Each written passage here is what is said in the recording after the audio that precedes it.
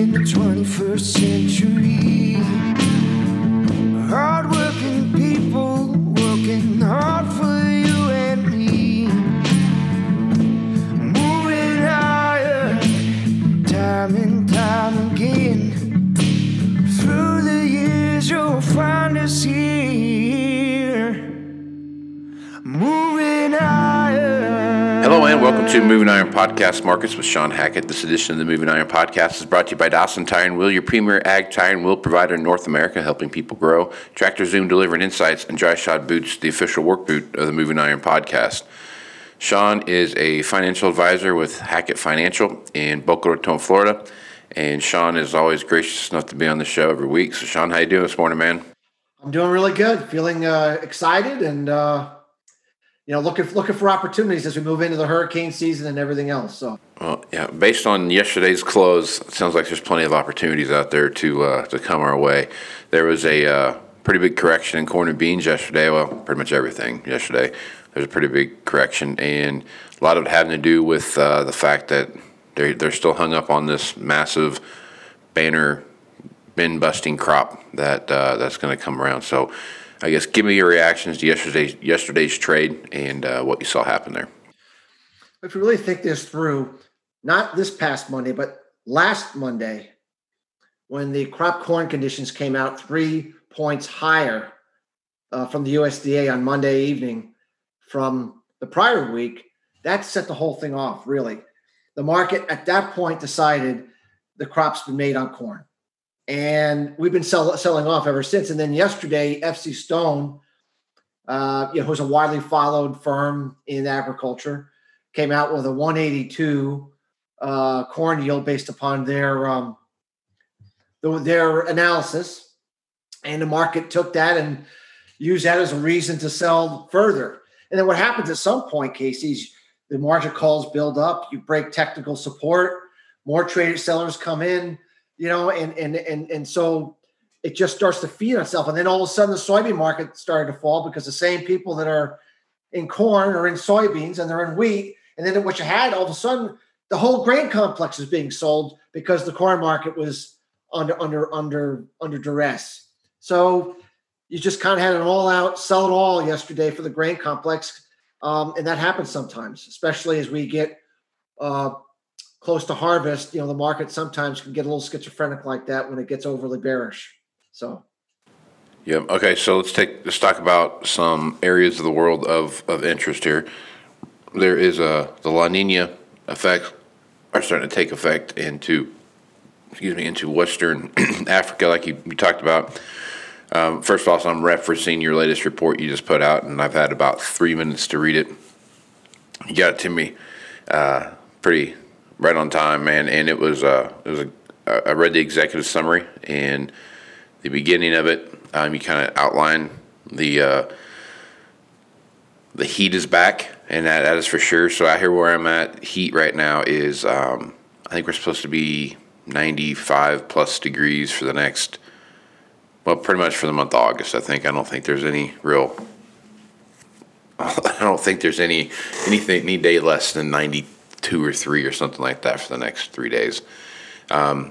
Winds blowing, those kind of things. So out here, the conditions are very hot and very dry.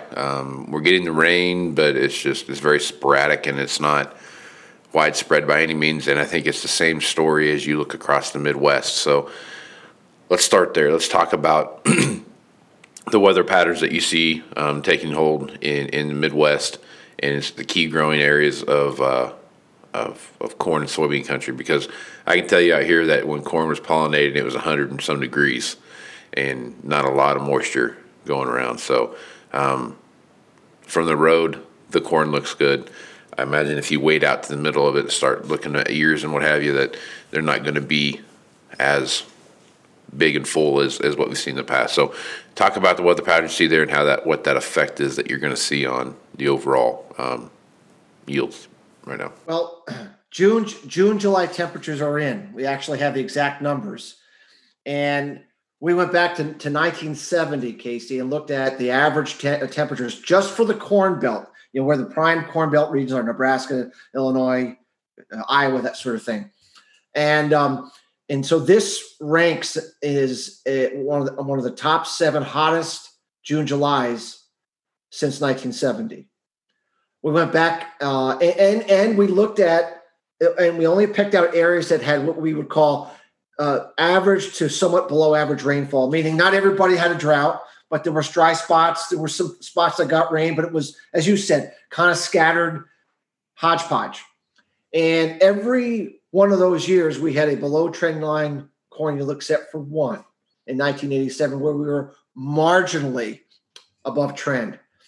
So with this year having temperatures equally as hot and with overall moisture being below average, it's hard for us to conceive that the 182 yield that seems to be coming around the consensus, like FC Stone, are going to be correct. I think it's been 10 years, Casey, since we had a hot summer like this. It's been a long time. And I think the market's just forgotten what high temperatures can do to corn pollination and corn yields, because it hasn't happened in a while. The last time we had a June, July this hot was 2010-11. Now, we take the drought years off, like 2012, 1988. This is not a drought year like that, where everyone got nothing. I mean, we want to separate that because that's a catastrophic year, okay? Right, yep. So when we look at that, I don't see, yes, the crop looks great. Remember, in 2010, the crop looked just as good as it does today, and the corn yields came in 10 bushel to the acre below trend that year. And they had better moisture than this year. So we're sticking to our guns. Have the genetics improved so dramatically that heat no longer matters? Anything's possible, but we doubt it. And we just think the market's misanalyzing the market, thinking, well, it looks so good, it has to be good, and they're not correctly modulating the heat that we've had. So now that's June, July. August, we're having a little bit of a cool start, Casey, in, let's say, Central East. Having a little bit of a break from the heat, but the heat is going to start to come back to those regions as we move into the middle of August. You already have it. You already have it. It's going to start migrating from west to east, and it's going to dry out again. So La Nina, if you look at the actual sea surface temperatures of the Central Pacific, we're at minus 0.8 now. It's the strongest La Nina signal we've had all summer. Minus 0.5, you need to have is the minimum threshold for La Nina. We got to minus 0.8 this week, according to the NOAA measuring, the measuring that they do for the sea surface temperature. So this means that, that La Nina is starting to dig its heels in, as we've been talking about. It's going to get more impactful, and that means a warm, dry finish to August. And so we think soybeans could catch a bid here. While corn pollination is primarily done, pod setting is just getting started. So if that heat comes in middle of August and onward, with the soybean market, which sold off because of this cooler weather, we think there could be some buyers coming back into the soybean market, as they may have overplayed this early cool start and maybe misjudged that the fact that the heat's going to come roaring back. So overall, we think much of the selling is behind us. There could be some follow through on, margin call selling, some games being played with technical sell stop orders and such, but we think we're going to dig our heels in here and start to rally by the end of the week, ahead of next week's report from the USDA. Oftentimes, the market sells the rumor of the report and then buys back as we actually get the report itself. That's what we think we're doing now. Okay. Explain that La Nina negative 0.8 thing. What does that mean? Okay, so if you look at the Pacific Ocean and you look at the center of the Pacific Ocean, right where the equator is, right? And El Nino means you have warmer than normal temperature. So a plus 0.5, that means that temperatures are 0.5 degrees above normal. Okay. A minus 0.5 means that those central Pacific sea surface temperatures are 0.5 degrees, or in this case, 0.8 degrees below normal, cooler than normal. Okay. And in order for a La Nina to be considered, you have to at least be minus 0.5. Right now, minus 0.8. It can get to minus 2 degrees below, by the way. That's when you have what they call a super La Nina. We expect to have a super La Nina coming in 21-22, where it's 2 degrees or a degree and a half below normal. We're just getting started with a weak La Nina that's going to really get going next year and the year after. And that's why we're really concerned about weather volatility coming off the rails with historic winter coming for 21, 22, and 2 back-to-back more, what we think could be a severe drought like 2012, either in next summer or the summer after. So we're really concerned that weather is going to get really ugly here in the next couple of years. And not just here. This is not just a U.S. phenomena. This is a Northern Hemisphere phenomena. We want to be looking at Russia, especially Russia, for something to happen. If you remember 2010-11, the Great Russian Drought dropped wheat production almost in half during that period of time. So as big as Russia has become as the number one exporter in the world of wheat, that's another region to watch for some big time weather problems coming up. We're just getting started, Casey. So I guess the point I'm trying to make here is the warmer, drier pattern we've seen this year, albeit not the drought year, it is a precursor to what's coming. So exciting, good news, Shawn. Well, prices will go up a lot, so there will be an opportunity to sell forward years. So, I'm not looking forward to having farmers have a poor crop. At the same time, if you can get prices higher and they can sell forward when the crops get better, we need to do something. We can't be living with sub $3 cash corn for very long.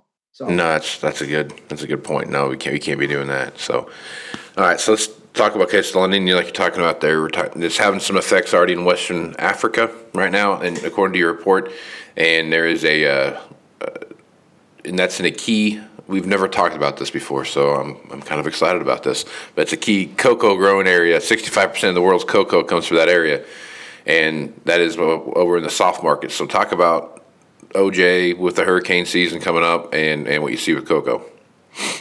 Well, Ivory Coast and Ghana produce 65% of total production. Just think, so anything that goes wrong in that region, as you can imagine, is hyper sensitive to the market. So we've already seen cocoa prices rally from 2,200 to 2,450 just in the last week on this developing dryness. And it looks to us, Casey, like this is going to continue for the better part of August. And we're coming into a pretty important period for crop yield determination.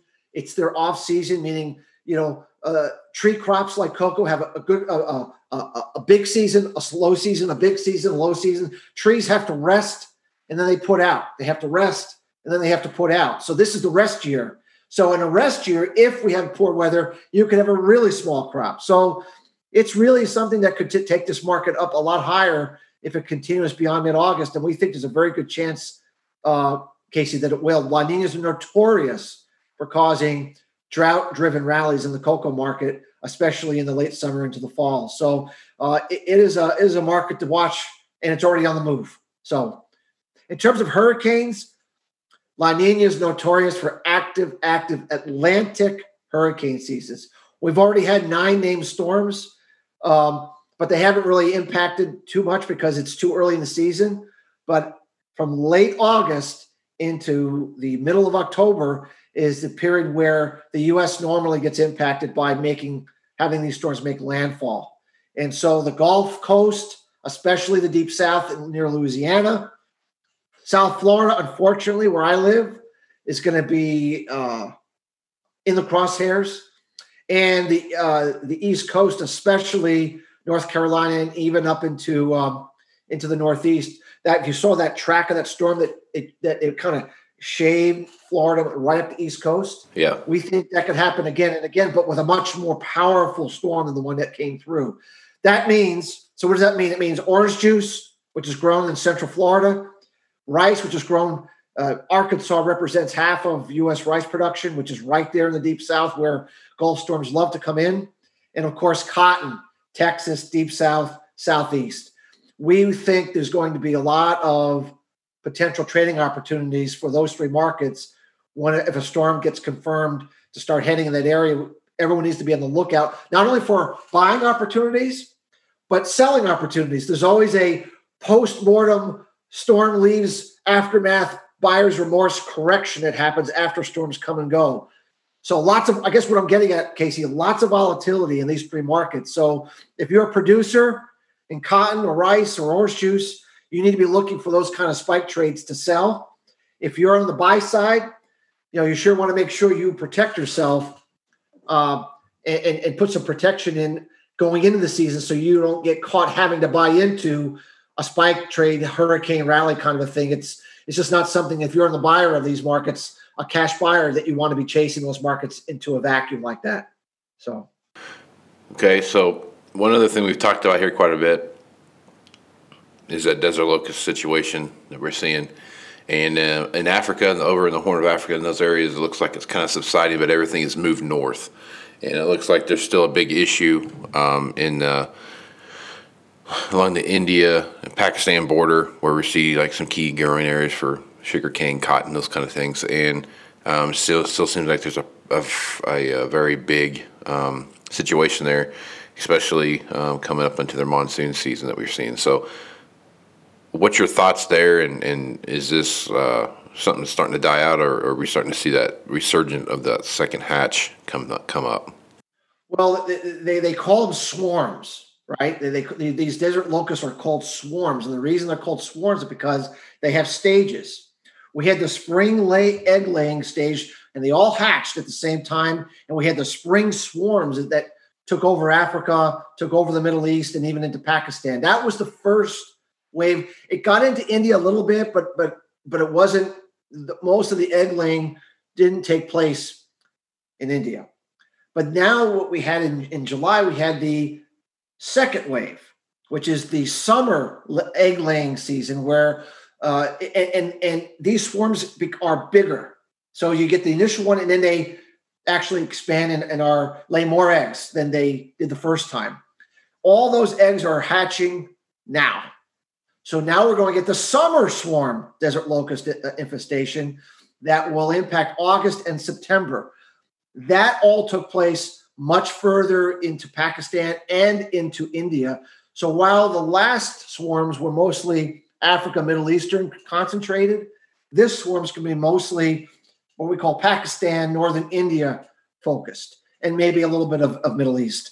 So we're anticipating that we're going to have a big problem with, and especially the northern half of India. And what do they really grow in the northern half? They grow a lot of cotton in Gujarat, in that northwest quadrant. They grow a lot of sugar. They grow a lot of rice. We would think those three markets are your three top markets that could be impacted where futures markets trade around the world. So we'll know a lot more here in another couple of weeks, exactly how bad it's going to get, how crazy they're swarming, and some of the implications. But it's clearly could be a market driver that we've been talking about really since the early summer, to be on the lookout for August summer swarm to see what happens. And so that's another area that we think could provide some spike trade opportunities in those three markets. And if you think about it, we already talked about cotton and rice for hurricane season. So we have hurricane season for cotton and rice, and now we have the desert locust potential for India. So it looks like those two markets seem to be in the crosshairs for a lot of different catalysts that could drive those markets higher over the next couple of months right now. A lot of stuff going on in the world right now, man. A lot of crazy things happening all over the place, whether it's weather related or locusts or. Well, remember, the fall armyworm, which has been ravaging the corn crop in China. Yeah. That's going to start to become very evident in terms of the damage done as we start getting closer to harvest. Meaning, what's going to happen is harvest is going to begin in China, and they're going to go in those fields and realize, holy cow, these yields are way short.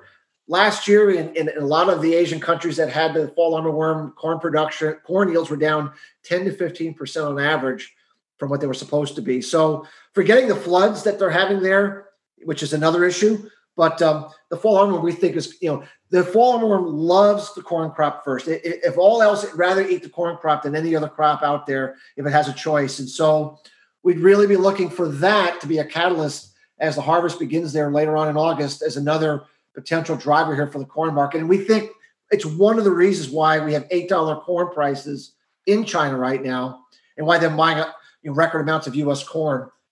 We think there's something to the fact that they are fully aware that this corn crop's going to be in trouble there, and they're getting ahead of the curve while U.S. farmers are willing to sell ahead of harvest. So while we're on that, the flooding thing, the Three Gorges Dam, we've talked about it a few times here, and it's on the verge of of massive failure and what that looks like. So right now there are typhoon seasons going on over there, and they've just about the time one river settles down, one of the other two rivers that come together to form that area gets fired up. And right now there's the I can't remember what the name of that river is, but anyhow, it's getting massive floods, and they're talking about the Yangtze River. It's it's really testing the overall security of what that dam looks like, and there is from every article I've read so far, there's a very high likelihood that that dam could fail. So I guess. Well, remember, it's not just now, Casey. It's the next couple of months, because Right. the La Nina pattern means extremely wet Asia. Asia is very wet during La Nina years, especially China. That's what we normally see. The problem is we're in a grand solar cycle minimum, so it amplifies the effect, and that's why we're having these epic, 100-year floods there, because that's what grand solar cycles do. They amplify things. So we think more rainfall is going to be coming, and we'll have to see if that structure can hold up for another couple of months before the rain subside or not. Getting information from China is very difficult to come by, as you know, and I don't know how bad it isn't, other than to say I do believe there's damage being done to the dam, and that there's a I've heard a 30% chance from engineers that know more about it than I do, that know a little about dams and know a little bit about how that was constructed. They say there's, maybe in excess of 30% chance that it could fail over the next couple of months if we get some more heavy rainfall and the pressure stays on. And, I hope quite frankly, I hope it doesn't happen. 465 million people would be impacted. Right now, about 50 to 60 million people are impacted. Still big numbers, but I mean, if 460 million people were underwater, it's a humanitarian disaster, the likes we've not seen in modern history. So I deep down don't want to see it to happen. It's not up to me for it to happen, but if it were to happen, the food problem, the humanitarian problem, forgetting the washed out crops, just all the crops that are in storage will be wiped out. Yeah. They'd be wiped out. I mean, they'd be ruined. So it would put food scarcity on a level we have not seen in a very, very long time. So I think that's another reason that the Chinese are starting to buy a lot of food from us.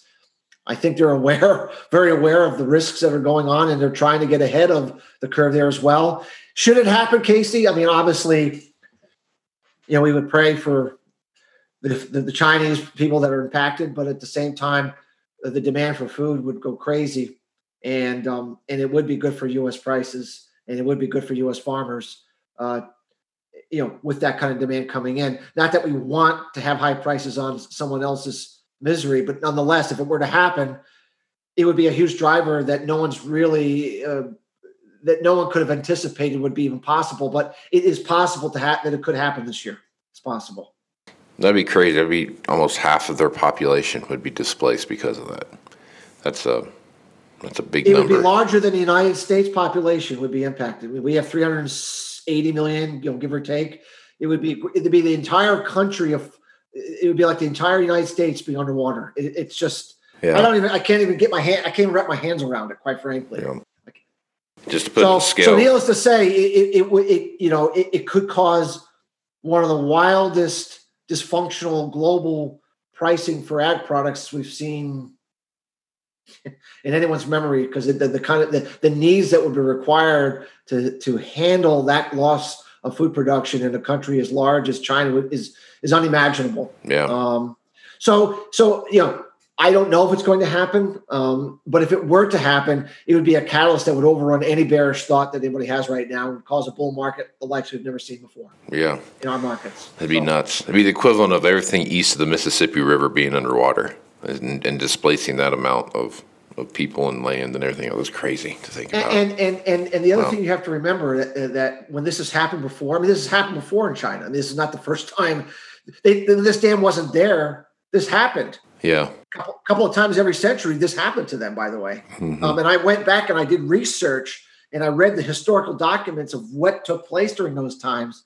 And it wasn't just that it ruined crop production and spoiled crop and supplies in the current year. It ruined crop production for 2 more years because of all the damage to the infrastructure, the soil. I mean, they did not get back to production as usual. It took 3 years to 4 years to get back to normal. So this would have a tentacle beyond just the now. It would have a multi-year tentacle to it before they could come out of it and get production back into the place it needed to be. So it would be crazy, Casey. And of course, if that were to happen while the La Nina kicks in for 21-22, I mean, you could start going wild with what could happen here with markets. As bearish as people are today, you could come up with a realistic scenario of some really wild stuff happening going forward, depending on the sequence of what actually happens here. So, I'm not a doomsdayer. I'm just laying out what's possible right now. That is the situation. That is possible. Yeah, it is possible. Yeah, it's a scary thing. I hope everything works out over there for them, so not to worry about this. I do too. I really hope so. I hope so. We'll get our prices up another way. I don't want to get them up through that way. But if it's meant to happen, if that's the way it's supposed to go and it happens, there's nothing we can do to stop it. All we can do is help out by selling them a bunch of food. That's and then we will. Yeah, and China's done a lot to evacuate those areas downriver that would be affected by that and what that looks like. So knock on wood, everything works out for them. Yeah. Okay, man. Well, a lot of crazy stuff happening right now. Lots of reasons to have keep your eye to the forecast here. What's going on? If folks want to reach out to you, Shawn, and get some information about what's happening here, what's the best way for them to contact you? Our website at Hackett, Hackett, advisors.com. Lots of information on our front page, sample reports, interviews, to have a good idea of to see what we do and to see if how we look at things might be of value to your listeners. So absolutely. One other thing too that I want to talk about is on August 9th, which is Sunday, Shawn and I are going to do a live deal on Twitter and a few other places. But the Moving Iron Summit that was going to take place in Nashville on September 1st through the 3rd had to cancel that due to COVID-19 and phase 2 restrictions in Nashville there. So looking at moving that into January right now, just getting solidified on some dates. But Shawn has been gracious enough that he's going to give his presentation that he was going to give there, and we're going to go live on a few other platforms so people can watch that. So I'm looking forward to that, Shawn. Yeah, I'm looking forward to it too. We got some. It's going to take what we did last year at your conference, which is more of a broad approach to these weather cycles. Is going to bring it a little more granular and get down to a little more of the specifics. And so I think it'll be a great extension to what we did last year and get people really honed in onto what's coming. And we're right on it now, Casey. I mean, before it was, it's a couple of years. It's now next year it begins what I think is going to be the beginning of this wild ride we're going to be on with these natural weather cycles. So it's a very timely time to do this with your podcast show. So well, I'm looking forward to it, man. I think there's going to be some great information come out of it, and I hope everybody gains something from that. So, again, the Moving Iron Summit has been canceled for the September 1 through 3, and we're going to look at some January dates, getting those solidified here with the hotel, and I'll make an announcement on that pretty quick. So, Shawn, appreciate you being on the podcast. I'd love to be here. Thank you so much for giving me the opportunity, Casey. All right, man. Appreciate it. I'm Casey Seymour with Moving Iron Podcast. If you'd like to learn more about the Moving Iron Podcast, check me out on Facebook, Twitter, and Instagram. That's where you're going to find the latest podcasts as they get posted. Also, movingironllc.com has all the latest Moving Iron info. Check the Global Ag Network and the great podcasters there. And with that, I am Casey Seymour with Shawn Hackett. Let's go move some iron, folks. Out. Moving iron in the 21st century. Hard-working people working hard for you and me. Moving higher, time and time again. Through the years you'll find us here. Moving